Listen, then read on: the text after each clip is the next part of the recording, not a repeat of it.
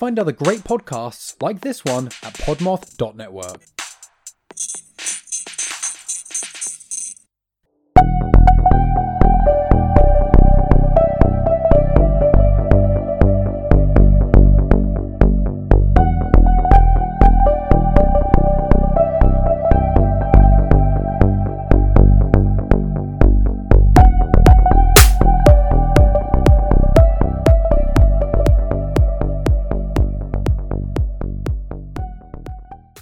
Hello, and welcome to Bad Axe Podcast. I'm your host, Danielle Blinka. And I'm your co-host, Aaron. Bad Axe is brought to you by the Podmoth Media Network. Check out Podmoth for more great podcasts.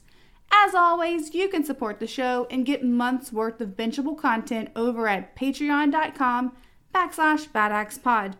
There is a link in our show notes, and memberships start at just $1. You can also support the show for free by leaving us a positive review and telling a friend about us.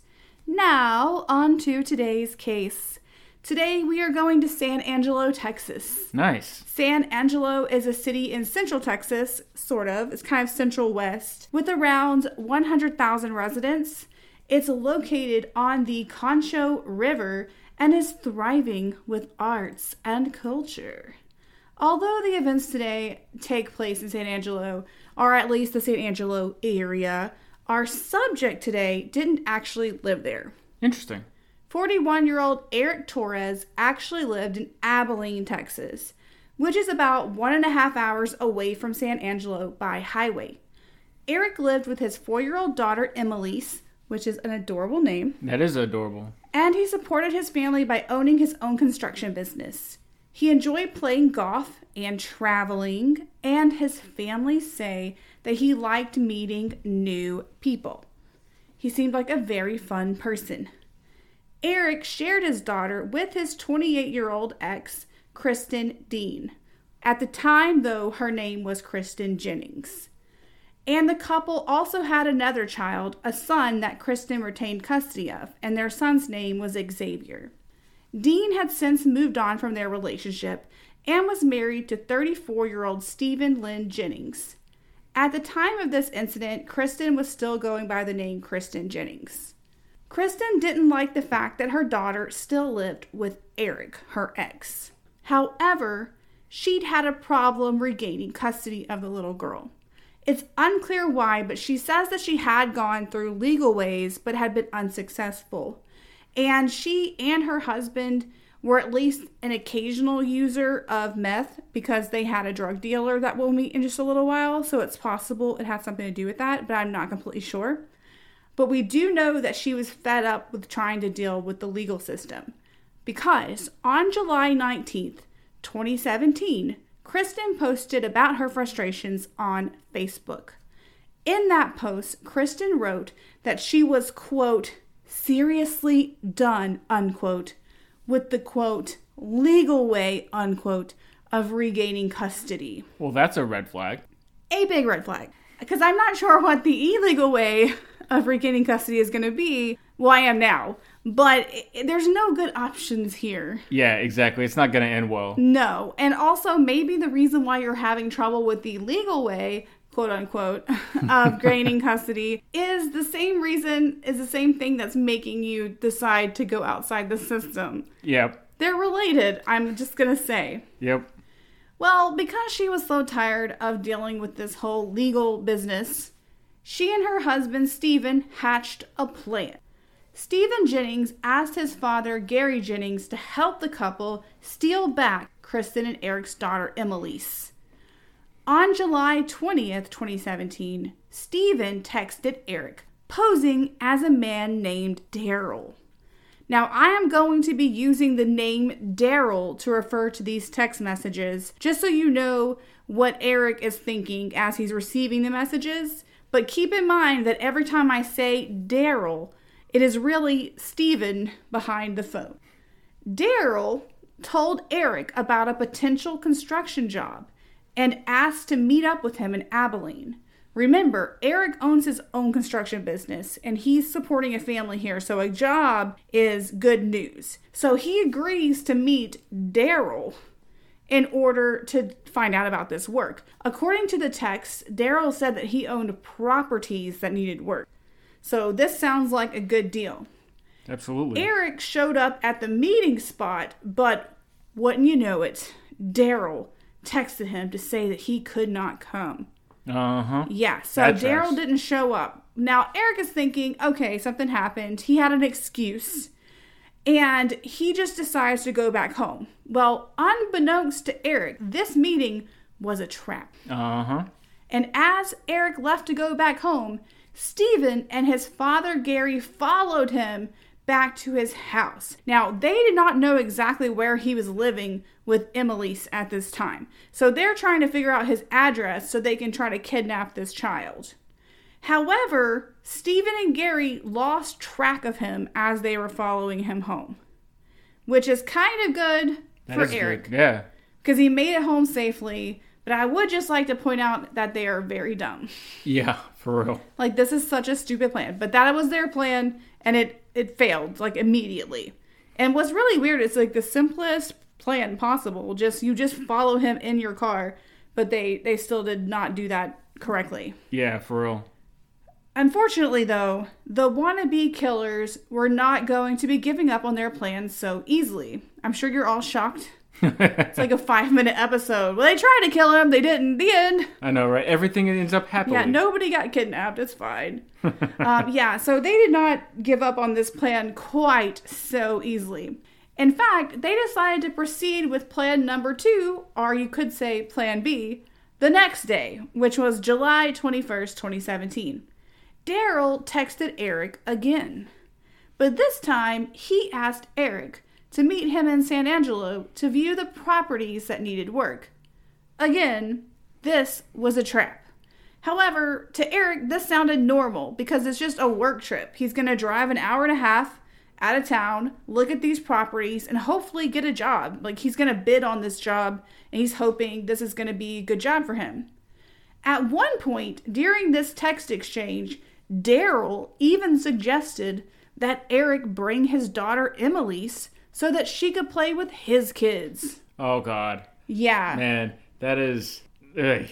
It would certainly make it easier to kidnap the child. Wouldn't it, though? If he brought the child to them. Mm-hmm. The audacity. Yeah. He's like, why don't you do half my work for me? Yeah, that's like the whole job. Like, you just be like, thank you, and then I guess lock the door. I don't know what their follow-up plan is here. Because, I mean, once you get the kiddo, it's not like everyone's just going to be like, oh, nuts. I know, right? I mean, Be you would like, think. Yeah, you'd be like, well, I guess they got me. Yeah, oh, oops, I messed up. Well, that was they had to fire their shot, I guess. You know, you miss all the shots you don't fire, right? Or all the shots you don't take. That's right. I think that I'm Texasing a basketball metaphor.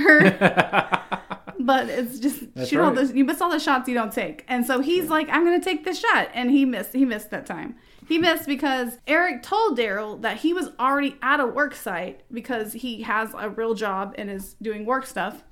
And he is coming straight from there. So it's not like he's at home with his kid or something. Like, she's at daycare. He'd have to go get her. This doesn't even make sense. Yeah. So he's going to be a professional and go there without the child. Although, I want to make a note that I think it's totally cool if you bring your kid places. If I had a kid, I would probably try to do that too. Just being honest with you. Yeah, totally. Totally. So I'm not judging people who do that at all, because I totally would do that if I had one, which I don't, because, you know. Yeah. It's hard out here. Anyway, so he goes by himself to do this bid on this job. Eric told his mom, Dolores Cortez, that he was going to San Angelo to meet a potential construction client. He asked if she could pick up his daughter, Emelise, from daycare later that day, and she agreed. Based on text messages, Kristen and Gary. Now remember, Kristen is the mother of Emelise, and Gary is her father-in-law, Stephen's father, had gone to Abilene together to abduct Eric's 4-year-old daughter while he was distracted in San Angelo. Wow. Yeah, now this is a really fun plan. Now, cell phone pings showed that Kristen and Gary were not only in Abilene, but they were driving around Abilene that day, visiting local daycares hoping to find the child. Wait, were they just going from daycare to daycare? Yes. Oh my god. Just rolling up at the daycare to ask if the child was there. Wow. That is their plan. That's a terrible plan. So unsurprisingly, It did not work. It did not work. They didn't even find her. Also, how many daycares are in Abilene? I mean, Probably a lot. there's one close to here. I mean, if I had to try to find a daycare, like a child there, I mean, to be fair, we live in Houston, so there's a lot. But I would not be able to do that at all. Yeah. I mean, like, even if you just said, like, hey, go find a child, it's at a daycare, like, within a 5 square mile radius of our house, I don't think we could do it. No, I would not be able to do it. Also, I would feel so embarrassed having to walk in there like, hey, do you have any kids? Do you have any kids here? Like, do you have one that looks kind of like me? Like, I would like to take that one if you have it. Like, that one's mine. I would just grab it if that's cool with everybody. Also, can daycares just let anybody take the kids? I feel like no. I hope not. I'm pretty sure we learned that in Stranger Danger. You don't she's not a stranger. I guess that's her bio mom. So maybe she would like recognize her. But I mean, I don't know. I had a student when I was a teacher who had a parent with a court order against them, a restraining order.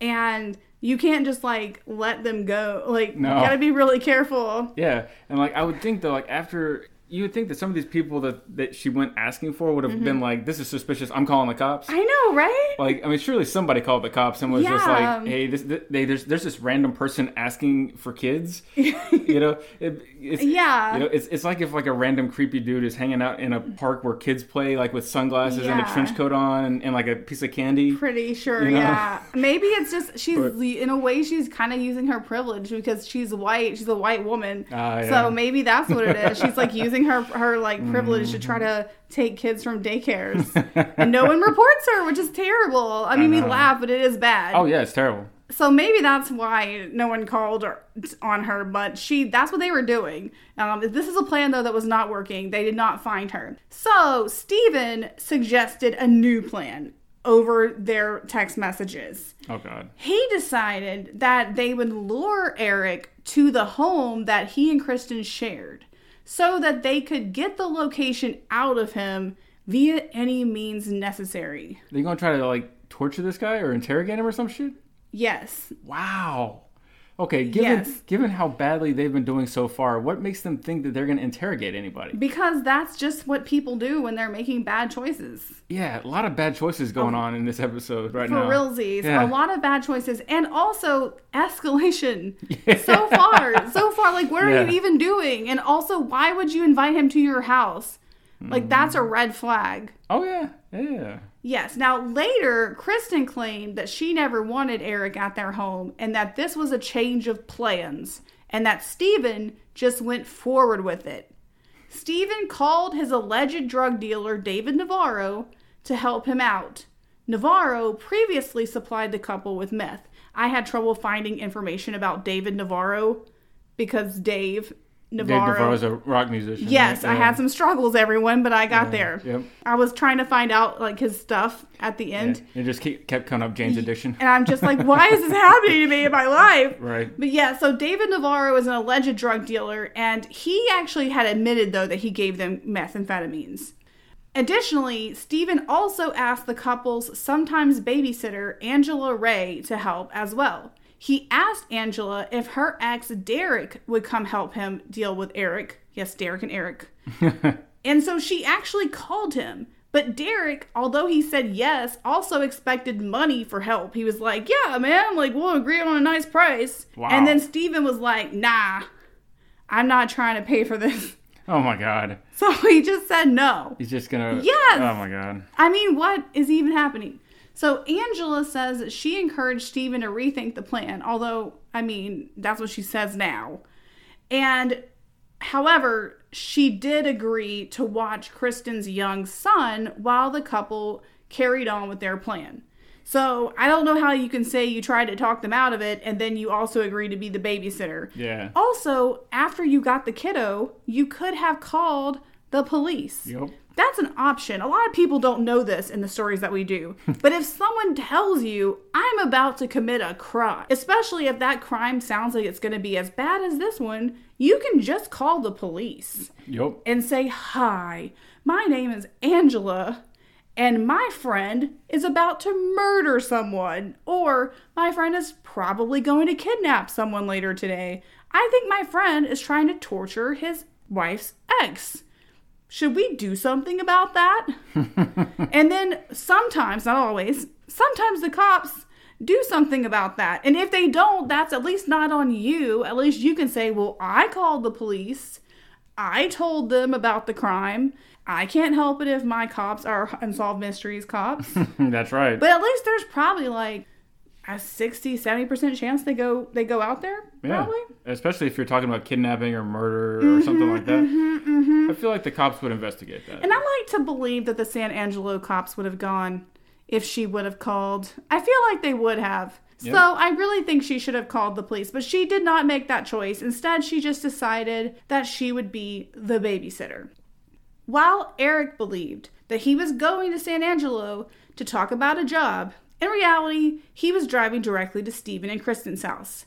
They lived at 7481 Duckworth Road in San Angelo, which is actually about 6 miles outside the city.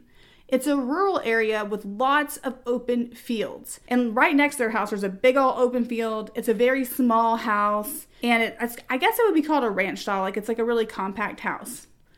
When Eric arrived at the home, horror awaited him. Because co-conspirator David Navarro waited inside already for his arrival. He had slipped inside the home about 15 minutes before Eric Torres pulled up, just after about 1 p.m. Before he walked into the door, Eric called his mother to tell her that he'd arrived. It was the last time that they ever spoke to each other. That's so sad. I know, and I would like to point out the fact that he called his mom when he got there suggests that they have a very close relationship. Yeah. Because, I mean, think about it when you're at work. How often do you call your mom to tell her that you're somewhere? Yeah, not very often. So it sounds like they must be really close. I mean, I know she's going to watch his daughter later, but it sounds like that's a really close relationship that they have. Yeah. So just as a note, I noticed that.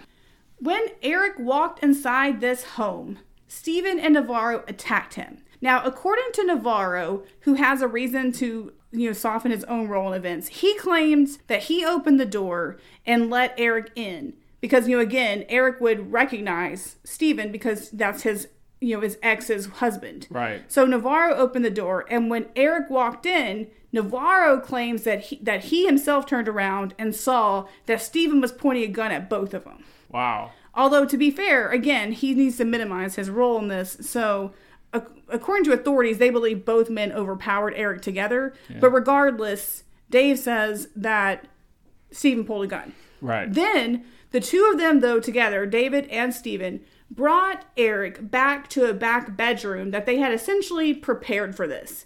Now, it's unclear who had prepared, if it was just Stephen or if it was Stephen with helpers. But what they had done to this room is they had draped a blue tarp over the floor and then placed a chair in the center of it.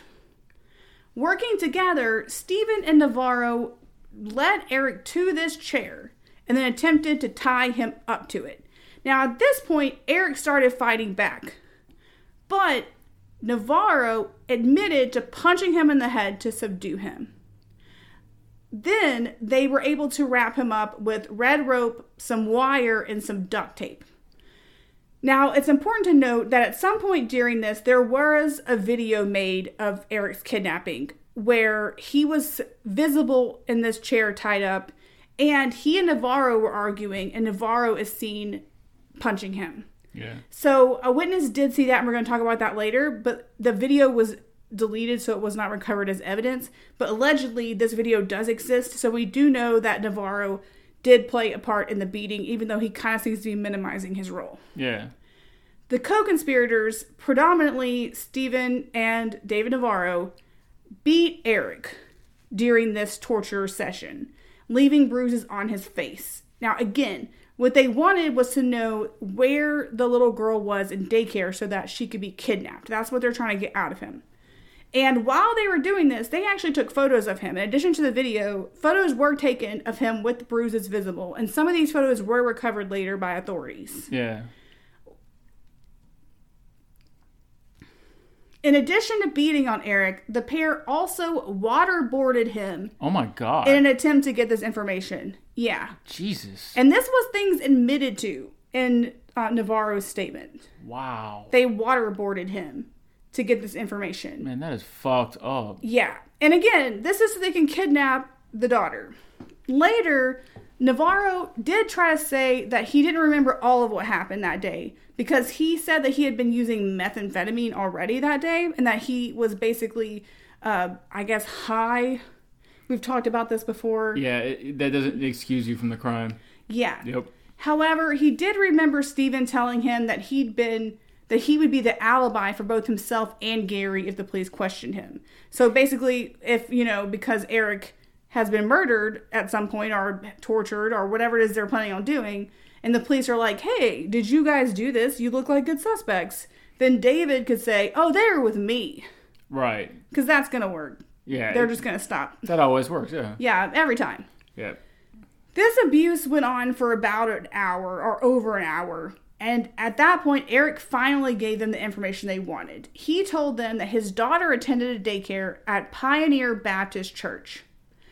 At that point, they did not kill Eric yet because they wanted to make sure they had the little girl. So Kristen and Gary rushed to the church to pick her up from this daycare. But they came up empty-handed because, as it turns out, Dolores Cortez, who remembers Eric's mother, had picked up her granddaughter shortly before Kristen and Gary arrived. Nice. That's really not lucky. You would think. So she'd already picked up the little girl and had brought her back to Eric's house where the little girl lived. So at that point, Stephen's like, arr, like I didn't get what I wanted. So he demanded to know the address where they could find the child. And again, he's being tortured. And so Eric did tell them that his mother picked up the daughter and brought her back to his home. Now, I know I know he's like trying to protect his daughter, and then maybe you might be thinking like, why did he give up the information?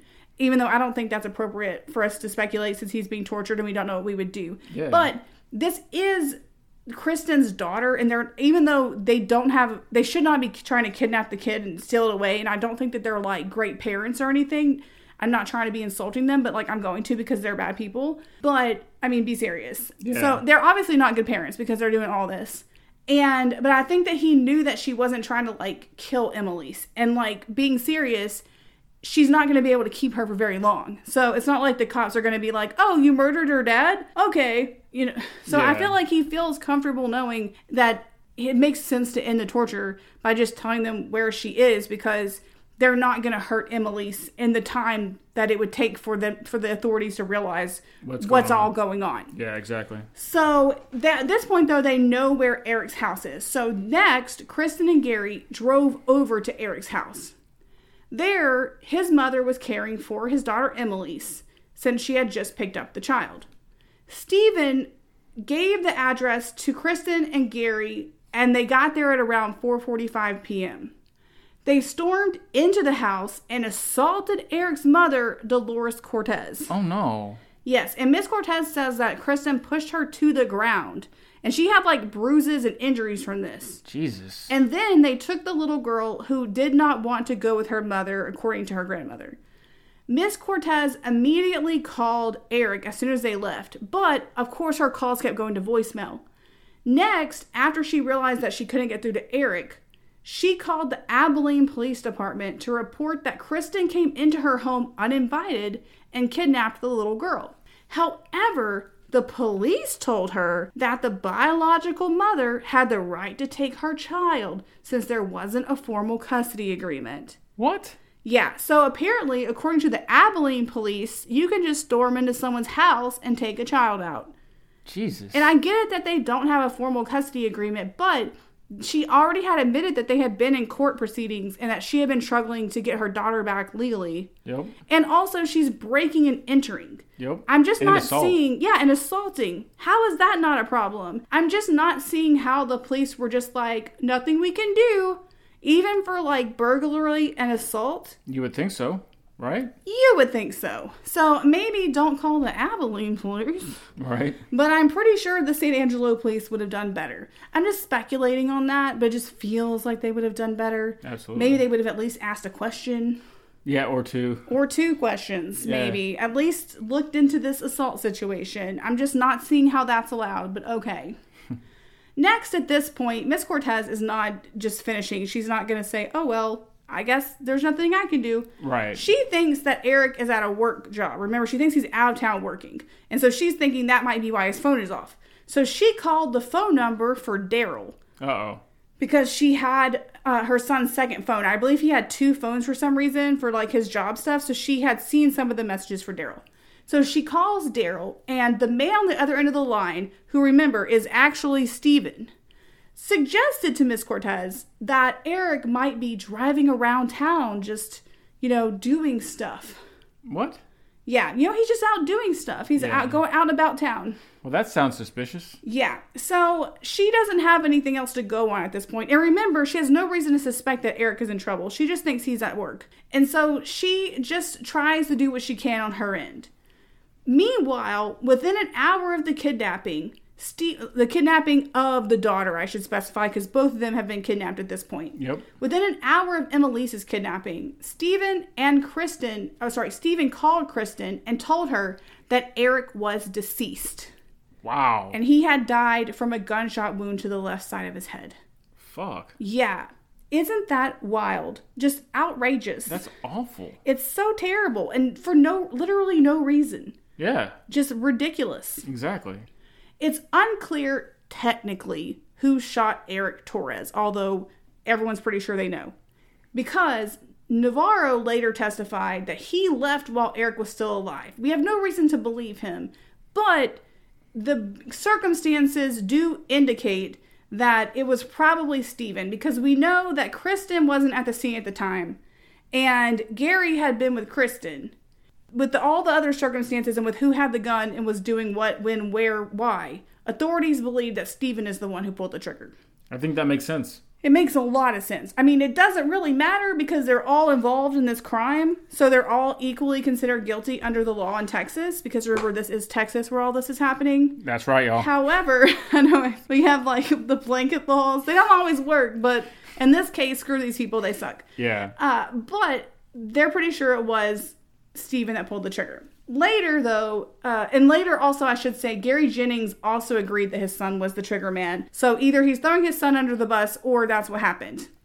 The signal on Eric's phone died at around 5:40 p.m. And at that time, it was still pinging at the Jennings home. They also it never occurred to anybody that having cell phone pings everywhere was going to come back to bite them, because the prosecution had a lot of pings.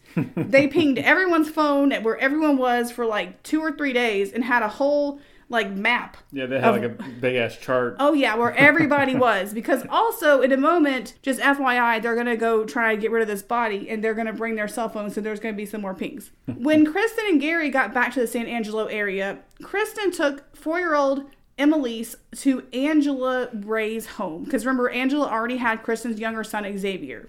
Kristen and her children stayed with Angela overnight on July 21st for no reason. Not because there was somebody getting rid of a body at her house. That's not why. It was just, fun reasons. Because that's what adults do. They have adult sleepovers after they kidnap their child. Yep.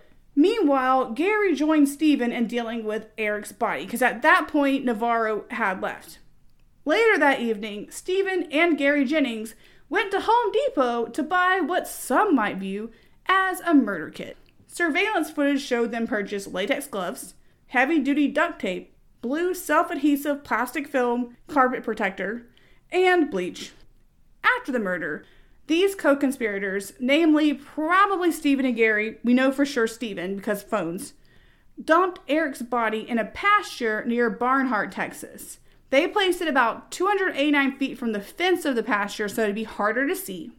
And again, cell phone records show that Steven was in the area of this body dump on the afternoon of July 22nd, the day after the murder, which is also when authorities believe he disposed of Eric's body. The body would remain there undiscovered for 14 days. So put a pin in that.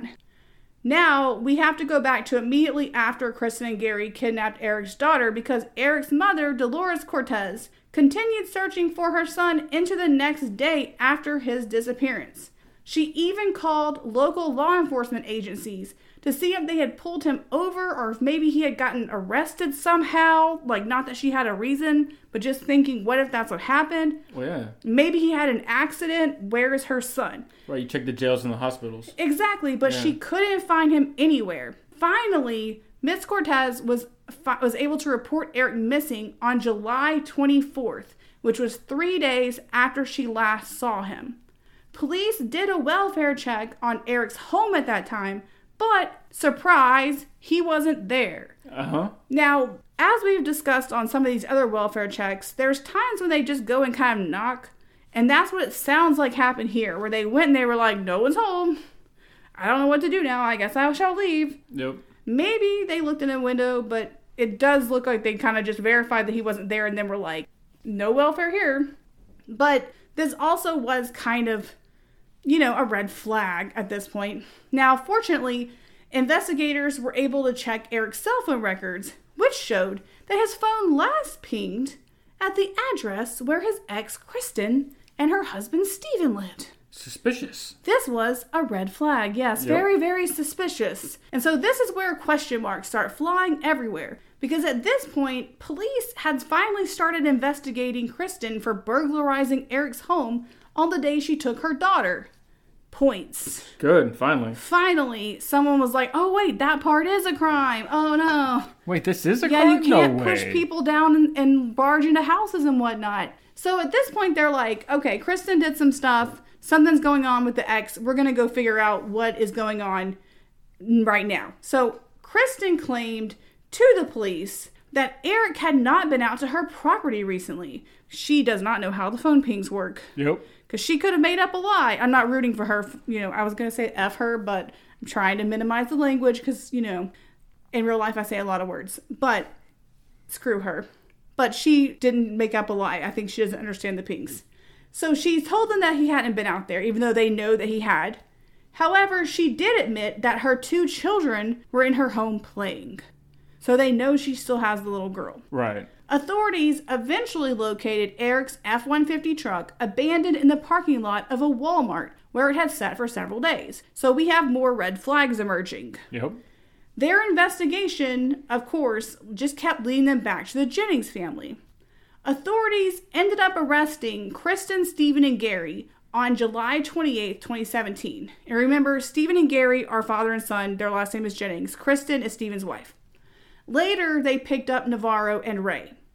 Investigators conducted 3 separate searches on the Jennings home, and these searches occurred on July 25th and 27th, but those 2 are before the arrests were made, and then on August 11th, 2017.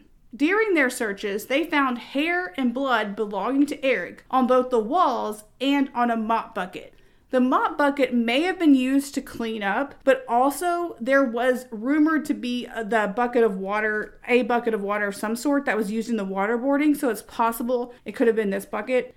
But we know that they tried to clean up the scene because it sounds like, when I say hair and blood, it sounds like it's like noticeable. But they did do some extensive cleaning because we'll later find out that they didn't have a ton of DNA evidence. They just had some DNA evidence. Yeah. So they did do extensive cleaning with that bleach that they bought at the Home Depot.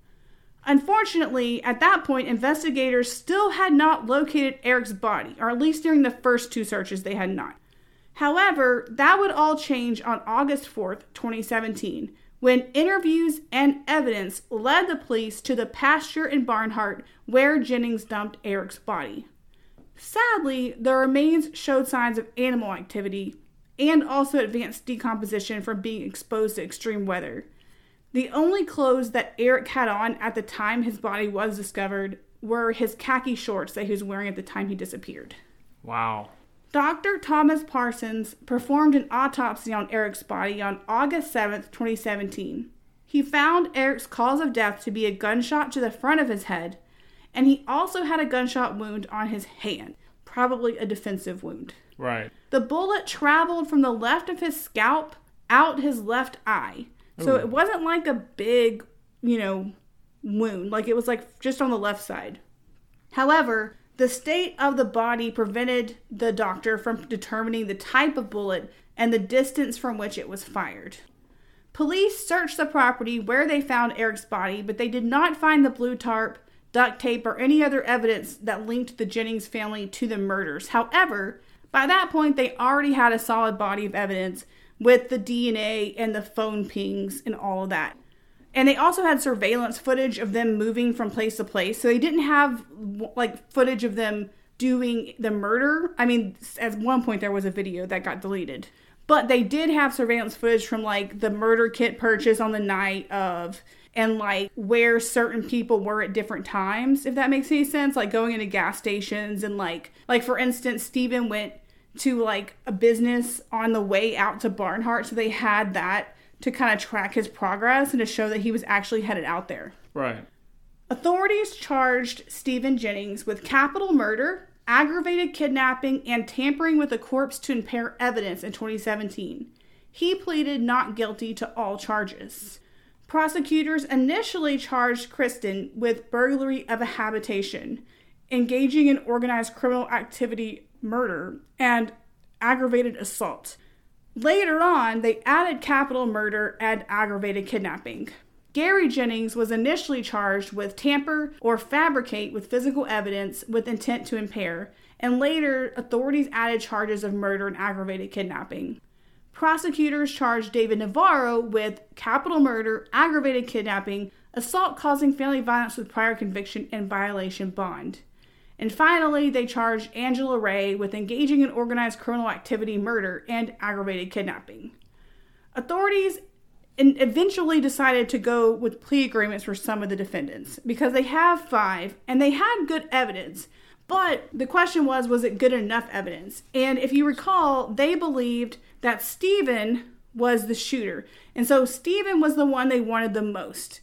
They also kind of wanted Gary a lot. So they decided to offer plea agreements to Kristen, David, and Angela in an attempt to get them to testify against Stephen in his case. So that is what ended up happening because all 3 of them decided to take the pleas. But they all got different agreements. So I'm going to tell you what their agreements are. David Navarro's plea agreement includes 25 years in prison, and he will not get a capital murder charge. Kristen Dean's agreement includes 30 years in prison for a murder charge and 20 years for aggravated assault. Angela Ray received a plea agreement for 10 years deferred adjudication, which is basically probation. And if she complies with the stipulations on this probation, she'll actually have her charge dismissed once it's complete. I'm not completely sure if she should have gotten that much of a sweetheart deal, considering that she could have stopped this if she would have called. But, I mean, I get that they want them to testify. I don't know. The 25 years for David and the 30 years for Kristen kind of makes sense. Especially if she really didn't know that Stephen was going to kill him. I don't know if I totally believe her. But if she's telling the truth that the plan changed, then 30 years makes sense because, again, she's a co-conspirator. And for those of you who do not know, which I don't think there's anyone listening to this podcast who wouldn't know this because I don't see how that's possible since I know everyone listening is a true crime fan. But in capital murder, especially in Texas, means that everyone is guilty. And since this is a capital murder case, all 5 of them could be charged with capital murder. Yep. And normally, Texas loves to do that. Oh my God, they love it so much. It's like their favorite thing. Like prosecutors here are like, yes, death penalty case. And because it is, if you have capital murder, that's why they love doing it. They just love it so much. And even if they're not going to do the death penalty, usually they do that to like get people to plead out where they're like, we're going to do it. And it's Texas. And then people are just like, can we just not do that? Mm-hmm. How about I say I did it and y'all not put me to death. And then the prosecutor's like, oh, so funny you should ask.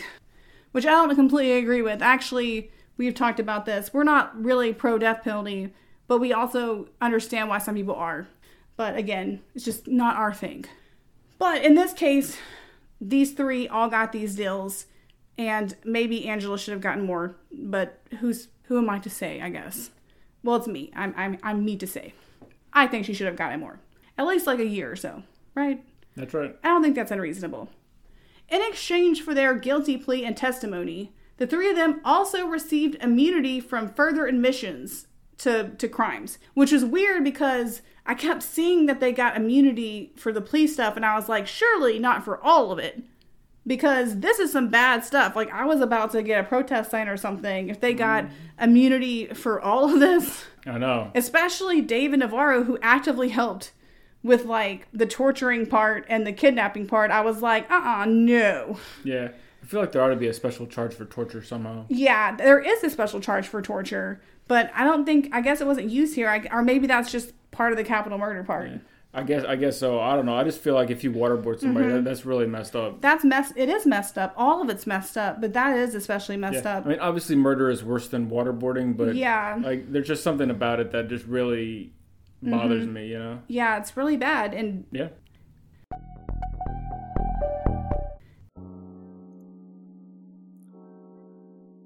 O'Connor Orchid Estates Apartments. Located in the center of the small town of Reading, Ohio, it is widely regarded as the world's most haunted location. Join world-renowned paranormal investigators Abigail Reynolds and Michael Colby as they immerse themselves into every aspect of life in this building and expose the truth of its horrific history. Join us for My Creepy Haunted Life. Jack Billings presents Haunted Apartment Complex, starring me, Jack Billings, obviously. Damn it! How did you even get in here, Jack? Well, let's get spooky, crew!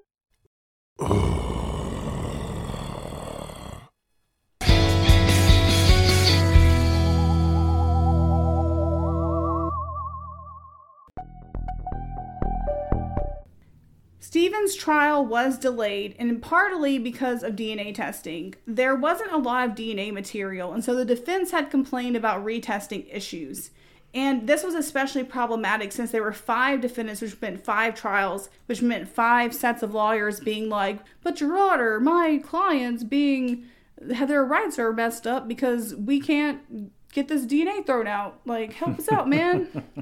And so eventually they were able to resolve the DNA issue and get it tested, but that took some time. Before his trial, prosecutors actually announced that they'd be waiving the death penalty, which I was shocked about, just because, like, again, it's not that I really, like, yay, death penalty, but at the same time, this was a torture murder and a kidnapping. Yep.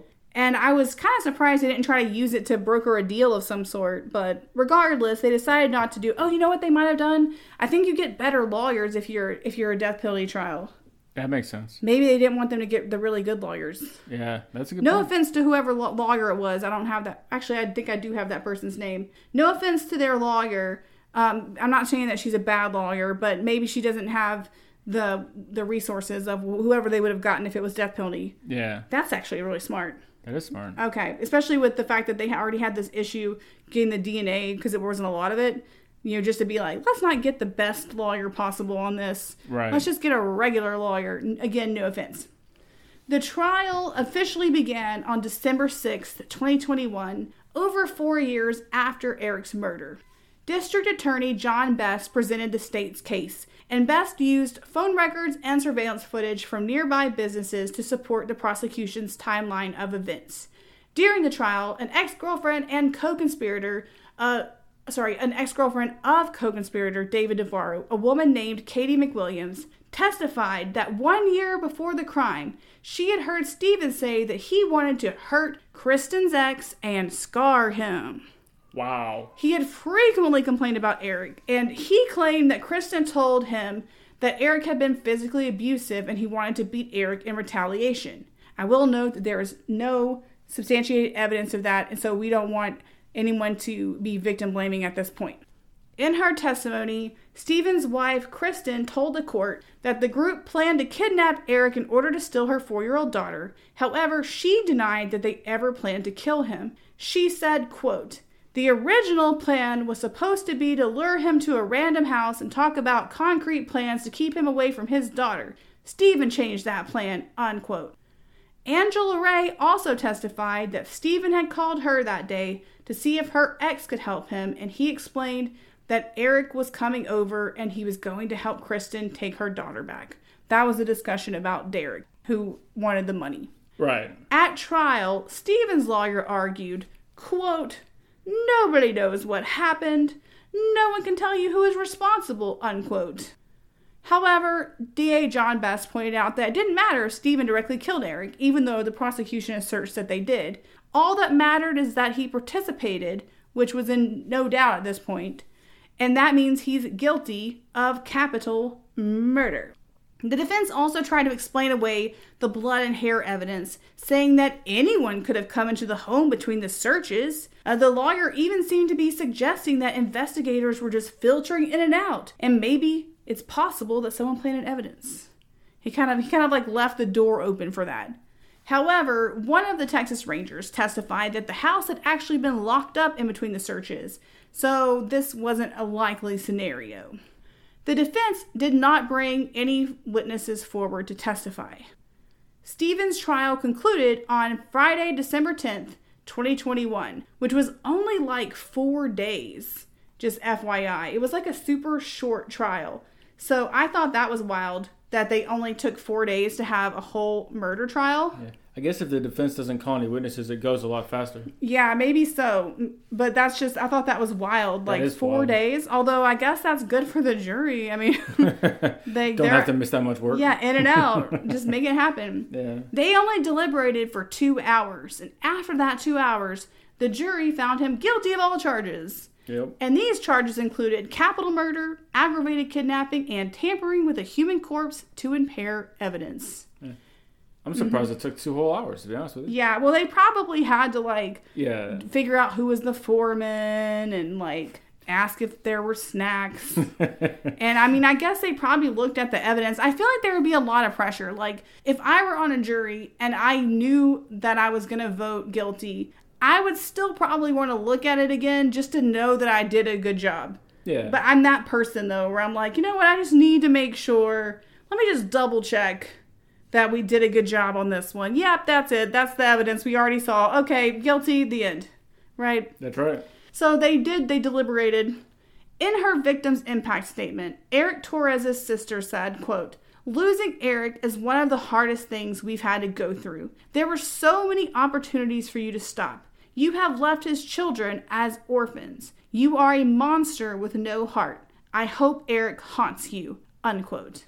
Yes. I also hope that Eric haunts him. Yeah. She should send him a picture of Eric, all the time. Just keep sending them in the mail, you know? Right. I think people should be allowed to do that. Send people ghost pictures of the person. Why not? That's what you did. You should have to look at this all the time. Yep. Eric's mother, Dolores Cortez, said, quote, "Mr. Jennings, you have caused me great pain. My family had to experience Eric's absence. Eric's children didn't get to know their father because of you," unquote. Judge Jay Weatherby handed down 2 life sentences for the charges of capital murder and aggravated kidnapping. And additionally, he gave Stephen an extra 20 years for tampering. These are the maximum sentences for the charges. Gary Jennings is still awaiting trial at this time, per the sources that I found.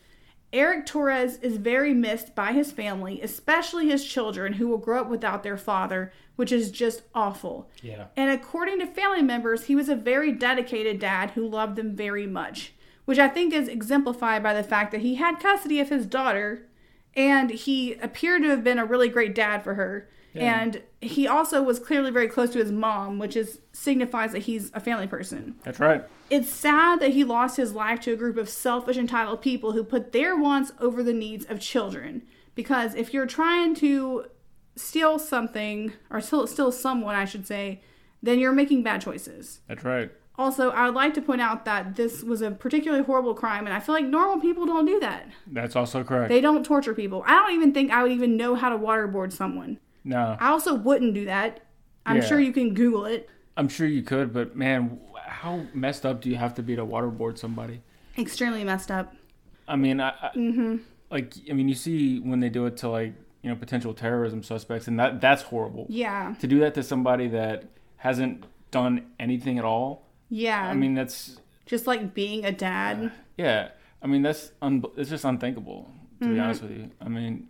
It's just ridiculous. And then the fact that like 5 people participated in this. Yeah. It's just terrible. And like, yeah, it's taken them a long time to kind of get through all the cases. Technically, the plea bargains, I don't think, are totally sealed until all the cases are resolved, because they have like contingencies that the other cases have to go forward at certain points. Like each person's plea is kind of contingent on the person before them. Yeah. But that's where it stands at this point. At least most of them are going to jail. I just really think that Angela shouldn't have gotten such an easy deal. I mean, I get it that she wasn't present at the crime, but based on her own testimony and her text message records, she knew what was going to happen. Yeah. And she also attempted to get help in the form of Derek. Like, she actually called Derek. I mean, she could have at least said, oh, he's busy, and then not called, and then been like, I hope nothing happens. I mean, that was like the bare minimum. That's still not enough. But like, to actually even call and try to get him help, like, how is it that she's not getting something worse? That's true. I don't know. I mean, to be fair, if she was willing to go through with all this, I don't know that she can make it through her probation without messing up. That is also true. Yeah, I feel like that's one of the positives about some of this stuff when they give people, like, I'm not totally against probation. I definitely feel like sometimes people should get, should get this deferred adjudication stuff for things that they have done, especially certain things. Like, sometimes with actual traffic accidents, for instance, like where they weren't like drinking and driving or something, but like something bad happened because maybe they were like, not paying attention for 5 seconds or something. Yeah. Like, it's really bad. Like, that kind of is a good opportunity for that. Not always, but like sometimes. Yeah. This is different. But a lot of people, though, if you're going to participate in a crime once, what are the chances you're going to do none of the things? That's true. Because a lot of times they can't do things like drink and stuff.